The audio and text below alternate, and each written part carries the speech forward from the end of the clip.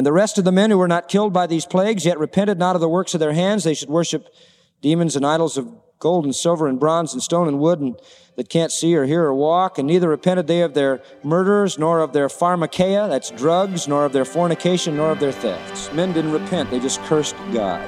Now those are pretty formidable trumpets, aren't they?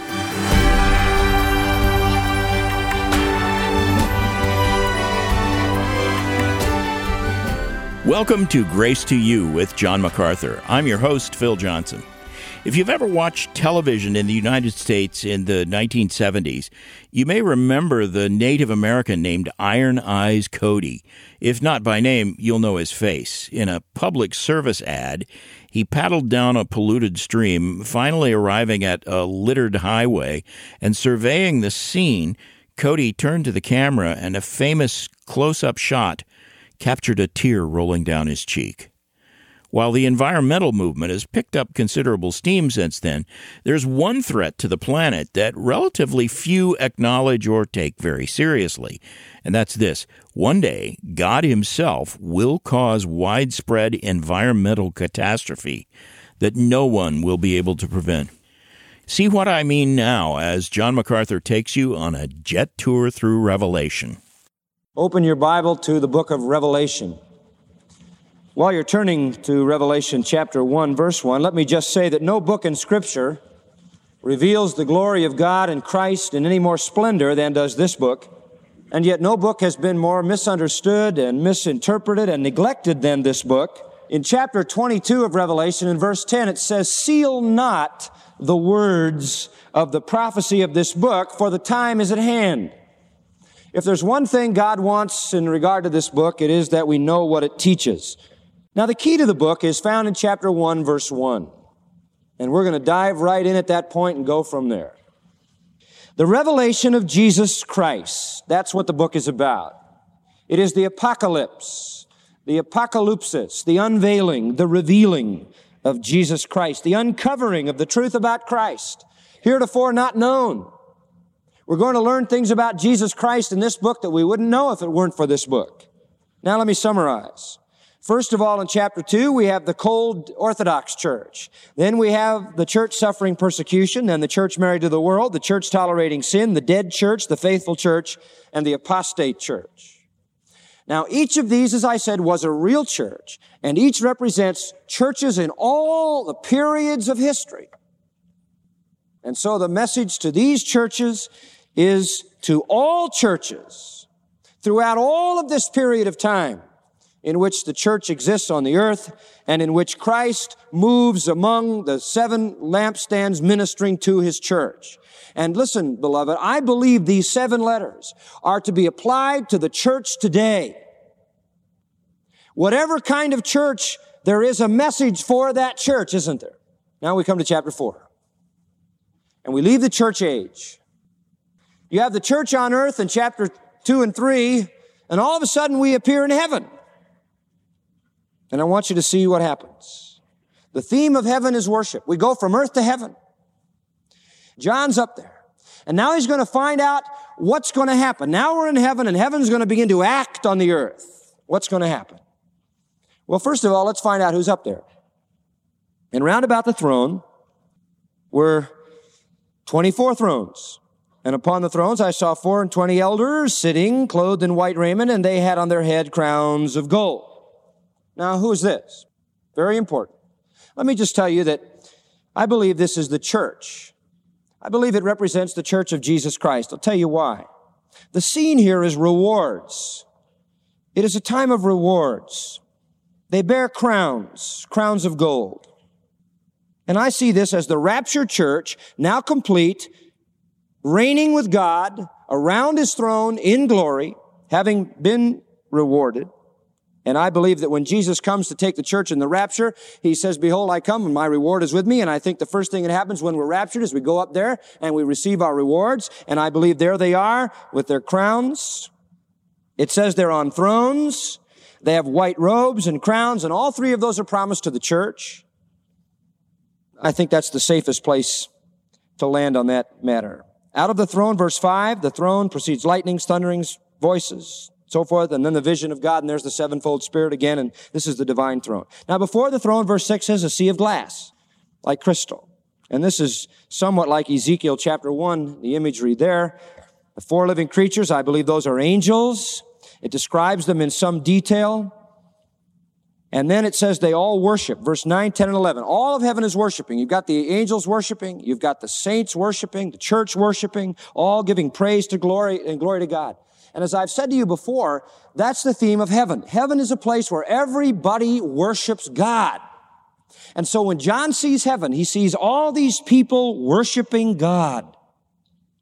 And then all of a sudden, something interesting happens in chapter 5. The worship is broken.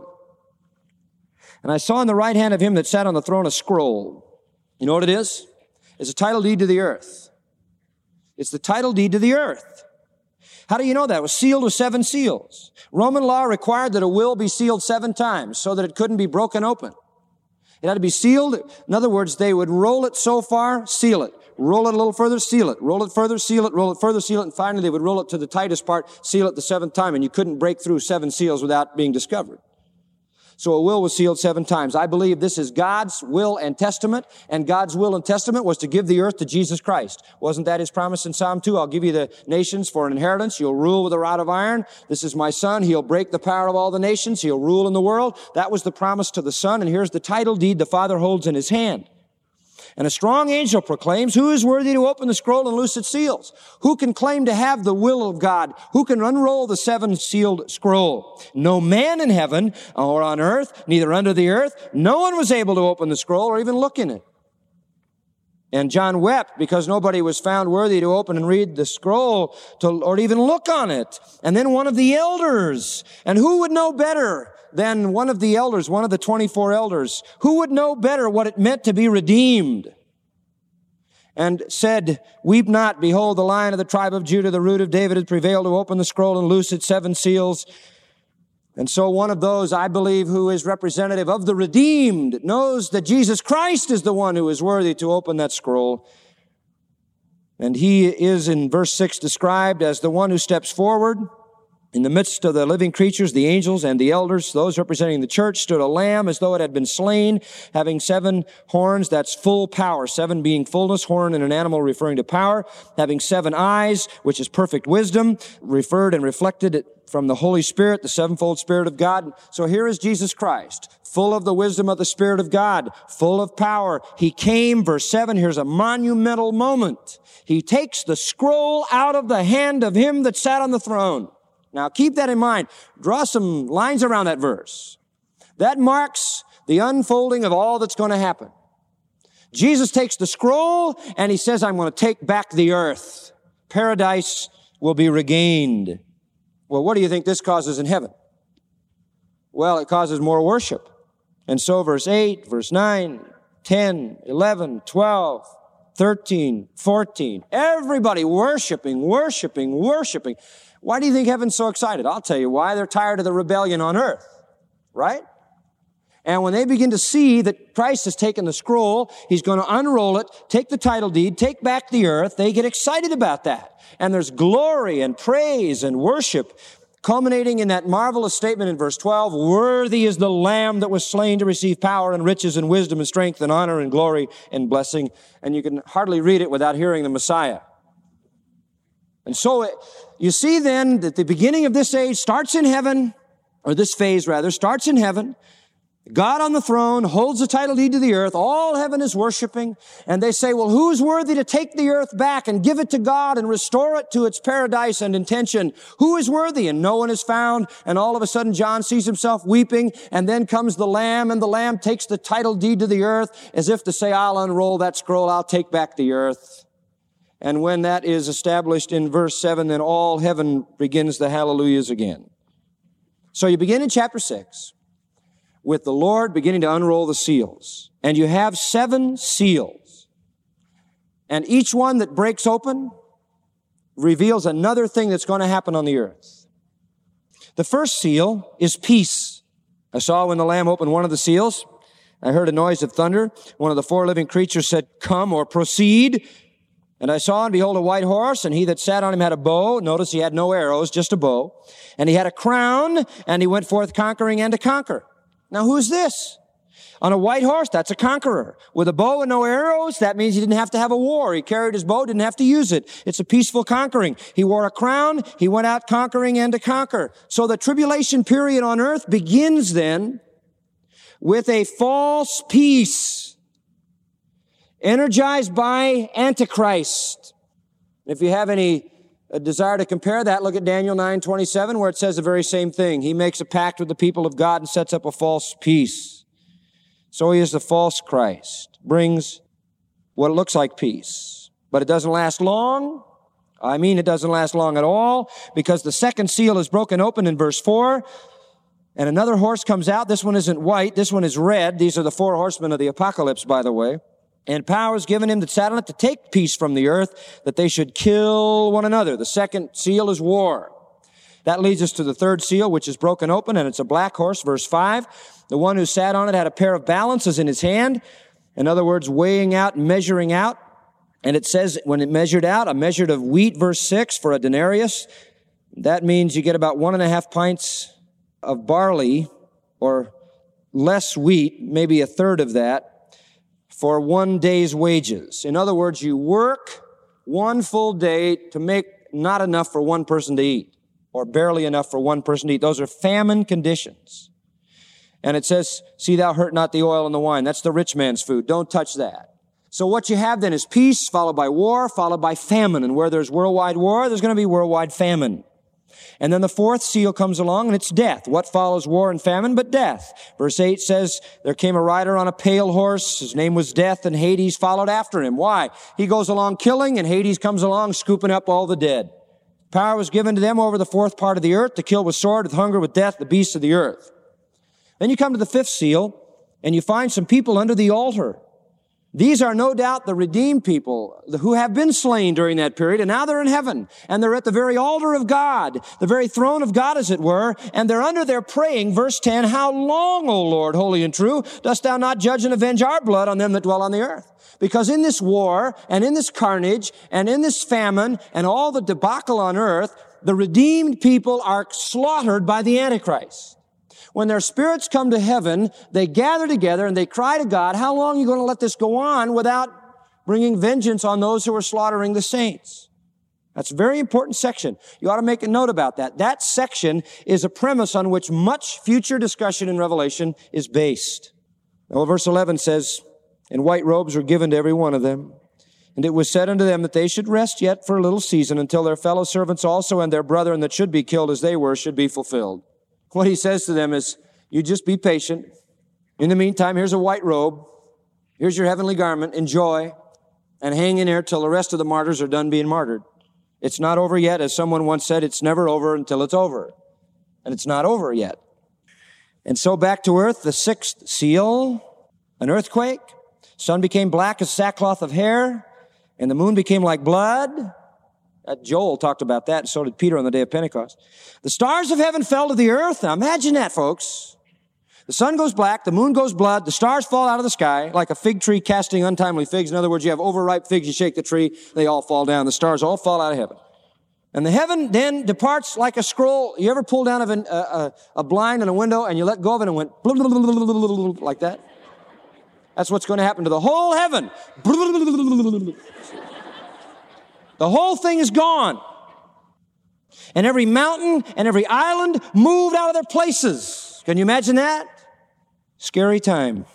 And they get really afraid. And you have tremendous fear in verses 15 to 17. They scream for the rocks and the mountains to fall on them, to hide them from the face of him that sitteth on the throne and from the wrath of the Lamb, for the great day of the wrath is come, and who shall be able to stand? Now you can only take so much of this and you'd be a basket case. And poor John, can you imagine what it would be like to have all these visions? So the Lord gives him periodic respite. And chapter 7 is one of those. And we find in chapter 7 that there is, in the midst of all of this, some protection going on. There's going to be some blessing. There are going to be some people spared from this judgment. And everybody's not going to be under the altar. Some believers are going to be spared. Who are they? There are 144,000 Jews. out of every tribe. Dan is omitted because of gross idolatry, Deuteronomy 29. But in case you're worried about Dan in Ezekiel 48, they're included in the kingdom layout, so they are restored graciously to the kingdom. They're just not allowed to serve in this particular ministry. Now, what does this say? In the middle of the week, when the Holocaust begins, there will already be Jews saved, believing Jesus Christ to be their Savior and Lord, already been saved, and they will go through that same period, and they will not be able to be killed. Why? Because they can't be hurt. They're sealed. They're protected. It says that in verses 2 and 3. Nothing can harm them. So during that second half, you're going to have 144,000 Jews going through preaching the gospel. They're going to be very effective, folks. Look at verse 9. I saw a great multitude which nobody could number. I mean, they were an uncountable number of all nation, kindreds, peoples, tongues. They stood before the throne, before the Lamb, clothed with white robes, with palms in their hand. They cried salvation to our God who sits on the throne and unto the Lamb. Where'd they come from? They are the fruit of the 144,000 Jews. You know, it's one of the marvelous statements about God's sovereignty and salvation. God will choose to be saved 144,000 Jews, and He'll choose 12,000 out of every tribe of Israel. And only He knows where people connect up with their tribes. They lost all the records in the destruction of Jerusalem in 70 A.D., but He doesn't lose the records. God will literally elect 12,000 out of every tribe, so there'll be 144,000 redeemed Jews in that second half. And they will be the evangelists, and out of their ministry will come an innumerable number of people from every tribe and tongue and nation and people praising the Lord Jesus Christ. And then, of course, you have following that a whole lot of worship in the rest of chapter 7. A marvelous, marvelous thing. Now you come to the seventh seal in chapter 8. And the seventh seal is very often a response to the first six, or the seventh trumpet a response to the first six, or the seventh bowl a response to the first six. And verse 1, by the way, is some people's life verse to prove there are no women in heaven, because it says there will be silence in heaven for the space of half an hour. But I think that may be pressing the point a little. Well, when He opened the seventh seal, there was silence in heaven about the space of half an hour. What does that mean? That means what stopped? What stopped? Well, what goes on in heaven? Worship. Just been going on in chapter 7. So it stops for half an hour. Why? They're in awe. I mean, they are in awe of the holocaust of divine fury being poured out. So here come the 7 trumpet judgments. Another way to signify judgment. The Lord has rolled out the seal, and at the end of it come trumpets announcing judgment. Verse 6, 7 angels had 7 trumpets ready to sound. The first trumpet sounded, and there was hail and fire mixed with blood, cast on the earth. 1/3 of the trees and all green grass was burned up. That's a judgment on vegetation. A judgment on vegetation is a judgment on man, because he can't live without vegetation in many places, and a judgment on animals because they can't live without vegetation either. And it may be some kind of a judgment on the oxygenation of the world as well, where vegetation is needed. And so we see the third part of the creatures that were, the third part in the second trumpet in verse 8, the third part of the sea became blood, and the third part of the creatures in the sea and that had life died, the third part of the ships were destroyed. God does a judgment, and imagine 1/3 of all vegetation is gone, and 1/3 of the sea becomes blood-like, and the third part of the creatures in the sea die, and you've got floating around on 1/3 of the seas of the world a stinking, rotten, putrefying mess. In other words, man failed to recognize the gift of God in creation, and so God takes it away. Man failed to give God glory for the wonderful things that He'd made, the green grass, the plants and the trees, the sea and all the life that's in it. Man wouldn't glorify God, and so God takes it away. And then you have the third trumpet in verse 10, and it fell on the third part of the rivers, did the judgment, and the fountain of waters. It was called wormwood, and it became bitter, and this is the judgment on the fresh water. All the fresh water sources are struck with bitterness, and 1/3 of them destroyed like the rest. The fourth trumpet blows in 12. 1/3 part of the sun was smitten. Do you know what that'll do to the calendar? Do you know what that'll do to the schedule? You know what that'll do to day by day? You lose 1/3 of the sun. I don't know what kind of chaos that'll cause in heaven. 1/3 part of the moon is gone. 1/3 part of the stars are gone. 1/3 part of them is darkness, and the day shone not for 1/3 part of it, and the night likewise. Amazing. The whole calendar is wiped out. It's gone wacko. You got all kinds of screwball eclipses going on all over every place. And I heard an angel flying around in the middle of all this, verse 13, saying, whoa, whoa, whoa. I can identify with that angel. And what that angel says is, you think this is bad? Wait till you hear the next 3. You haven't heard anything. Whew. And then in 9, the 5th trumpet sounds. And a star fall. Oh, who's that? Lucifer. And he got the key to the bottomless pit. You know who's in the bottomless pit? Bound demons. Demons that are bound down there by God. There are demons right there bound in the pit. They can't get out. But the key's going to get in the hands of Lucifer in the tribulation in the 5th trumpet. He's going to go down, unlock the bottomless pit. And you know what's going to happen? All the bound demons that have been bound down there, some of them have been bound for centuries and thousands of years. And finally they're going to get out and they're going to gush out of there. And it says in verse 2, a smoke out of the pit like the smoke of a furnace, and the sun and the air darkened by reason of the smoke of the pit. And they're like locusts, it says in verse 3. Just like a plague, they just sweep the earth. You know why the tribulation is going to be a terrible time? Because all the bound demons in hell are going to be turned loose to add to the ones that are already running all over the earth. And it says they were commanded in verse 4 that they should not hurt the grass of the earth, neither any green thing, neither any tree, but only those men who have not the seal of God in their foreheads. The demons aren't going to do anything to the creation. They're just going to wipe out men. And they don't even give the privilege to kill them in the 5th trumpet. They can't kill them, it says in verse 5. They can only torment them 5 months, and their torment was like the torment of a scorpion when he strikes a man. And in those days, men shall seek death and not find it, and shall desire to die, and death will flee from them. They're going to get stung like the sting of a scorpion. The locust plague of demons are going to cross the globe, torturing men for 5 months. Men will be unable to find relief even in death. And then you have a description in verses 7 to 10 of these demonic beings, symbolic language. And it says in verse 11, they had a king over them, and the king is the angel of the bottomless pit, whose name in the Hebrew tongue is Abaddon, means destroyer. And in the Greek tongue, Apollyon means destroyer. You think that's bad? There are 2 more trumpets. And during that period of time, the 6th trumpet blows, and the Euphrates River is opened up, as it were. And the angels, verse 15, who were prepared for an hour and a day and a month and a year to slay the 3rd part of men. Here comes a host released by an angel who are going to slaughter 1/3 of the world. And the number of the army of the horsemen is 200,000. That's 200 million. They come from the east, across the Euphrates. And so by verse 18, it says they kill 1/3 of the world by fire, by smoke and brimstone, which comes out of their mouth. It may be some kind of weaponry described in those ancient terms. And the rest of the men who were not killed by these plagues, yet repented not of the works of their hands, they should worship demons and idols of gold and silver and bronze and stone and wood, and that can't see or hear or walk. And neither repented they of their murders, nor of their pharmakeia, that's drugs, nor of their fornication, nor of their thefts. Men didn't repent. They just cursed God. Now, those are pretty formidable trumpets, aren't they? There you have the first 6 trumpets. That's all going to come in the end of the tribulation. Have you noticed that the church isn't around all this time?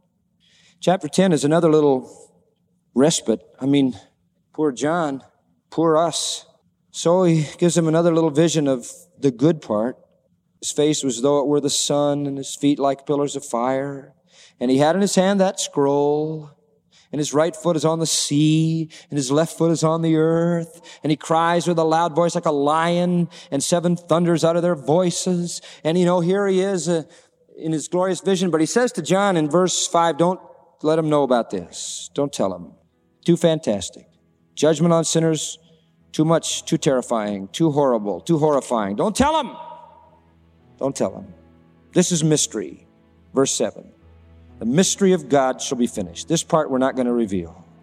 And John saw in that vision that little scroll, which represented the taking back of the earth, and he took it and he put it in his mouth because he was told, take it and put it in your mouth and eat it up, swallow it. And he said he did it.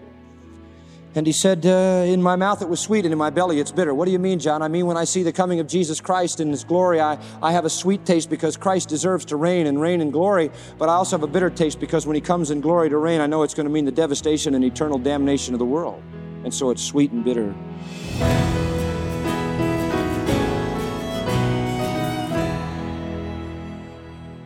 You're listening to Grace to You with John MacArthur, Chancellor of the Masters University and Seminary. John's lesson today is titled A Jet Tour Through Revelation, and it's part of his series, Foundations Volume 2. You know, John, what we saw today about the seal judgments, which include catastrophes like war and famine and widespread death and an earthquake, we know those are real, literal events. And as you teach the book of Revelation, you're portraying these as yet future events. But all of those things are happening right now. So how do we know that what's going on right now in the world isn't a fulfillment of what we see in the book of Revelation? Well, the simple answer to that question is because what's going on in the book of Revelation is identifying the judgments of God in a very, very specific time period. In fact, the Scripture is very specific. It speaks about it as 7-year period. It talks about half of it as 42 months, and it even counts out the days. The judgments that come out of the seals and the trumpets and the bowls are all within the framework of that 7-year period. And that's clearly identified not only in the book of Revelation, but even referred to in the book of Daniel as a 7-year period. So we're not in that period yet. And I think the Bible is clear in telling us that the rapture of the church will occur before that we will be kept from the hour of tribulation, that we will be taken to glory by the Lord, and then that tribulation begins on earth. So what we're seeing now in terms of wars and rumors of wars and corruption and all of that will continue to escalate because evil gets worse and worse and worse, and it accumulates like a snowball going downhill. So we'll see more and more of that. But the specific issues described in the book of Revelation are for the time of the tribulation to come in the future. I would just encourage you, if you want more detail on this, get the MacArthur New Testament commentary. You can get the whole 33-volume set if you want, or get 2 volumes that cover all of Revelation. That would be a great place to start. A couple of weeks ago, I talked about getting Romans and Revelation. You do well to get 2 volumes on Romans and 2 on Revelation. You'd have the theology right and the eschatology right. It would be a great tool for your own blessing and sanctification. So you can order the MacArthur commentary or the book of Revelation by contacting us today. That's right, friend. John's 2 volumes on Revelation, as well as the rest of his New Testament commentaries, are great for personal study, sermon preparation, even small group discussion. To place your order, get in touch today. You can go to our website, gty.org, or call us at 855-GRACE. Including the 2 Revelation commentaries, there are 33 total volumes in John's New Testament commentary series. It covers every book in the New Testament. Each volume of the MacArthur New Testament commentary costs $19, and shipping is free. Again, go to gty.org or call 855-GRACE to order. And friend, if you're growing from these daily broadcasts, we'd love to hear from you. Also, keep in mind, around the world in communities like yours, people are tuning in to Grace to You, listening, learning, growing. They can access solid Bible teaching because of the partnership of friends like you. To express your support, write to Grace to You, P.O. Box 4000, Panorama City, California, 91412. Or you can donate when you call us at 855-GRACE. Now for John MacArthur and the entire Grace to You staff, I'm Phil Johnson, encouraging you to tune in tomorrow. John's going to be talking about 2 characters in the book of Revelation. He's even said he'd volunteer to be one of them. Who are they? Find out tomorrow as he continues his jet tour through Revelation. Join him then for another 30 minutes of unleashing God's truth, one verse at a time, on Grace to You.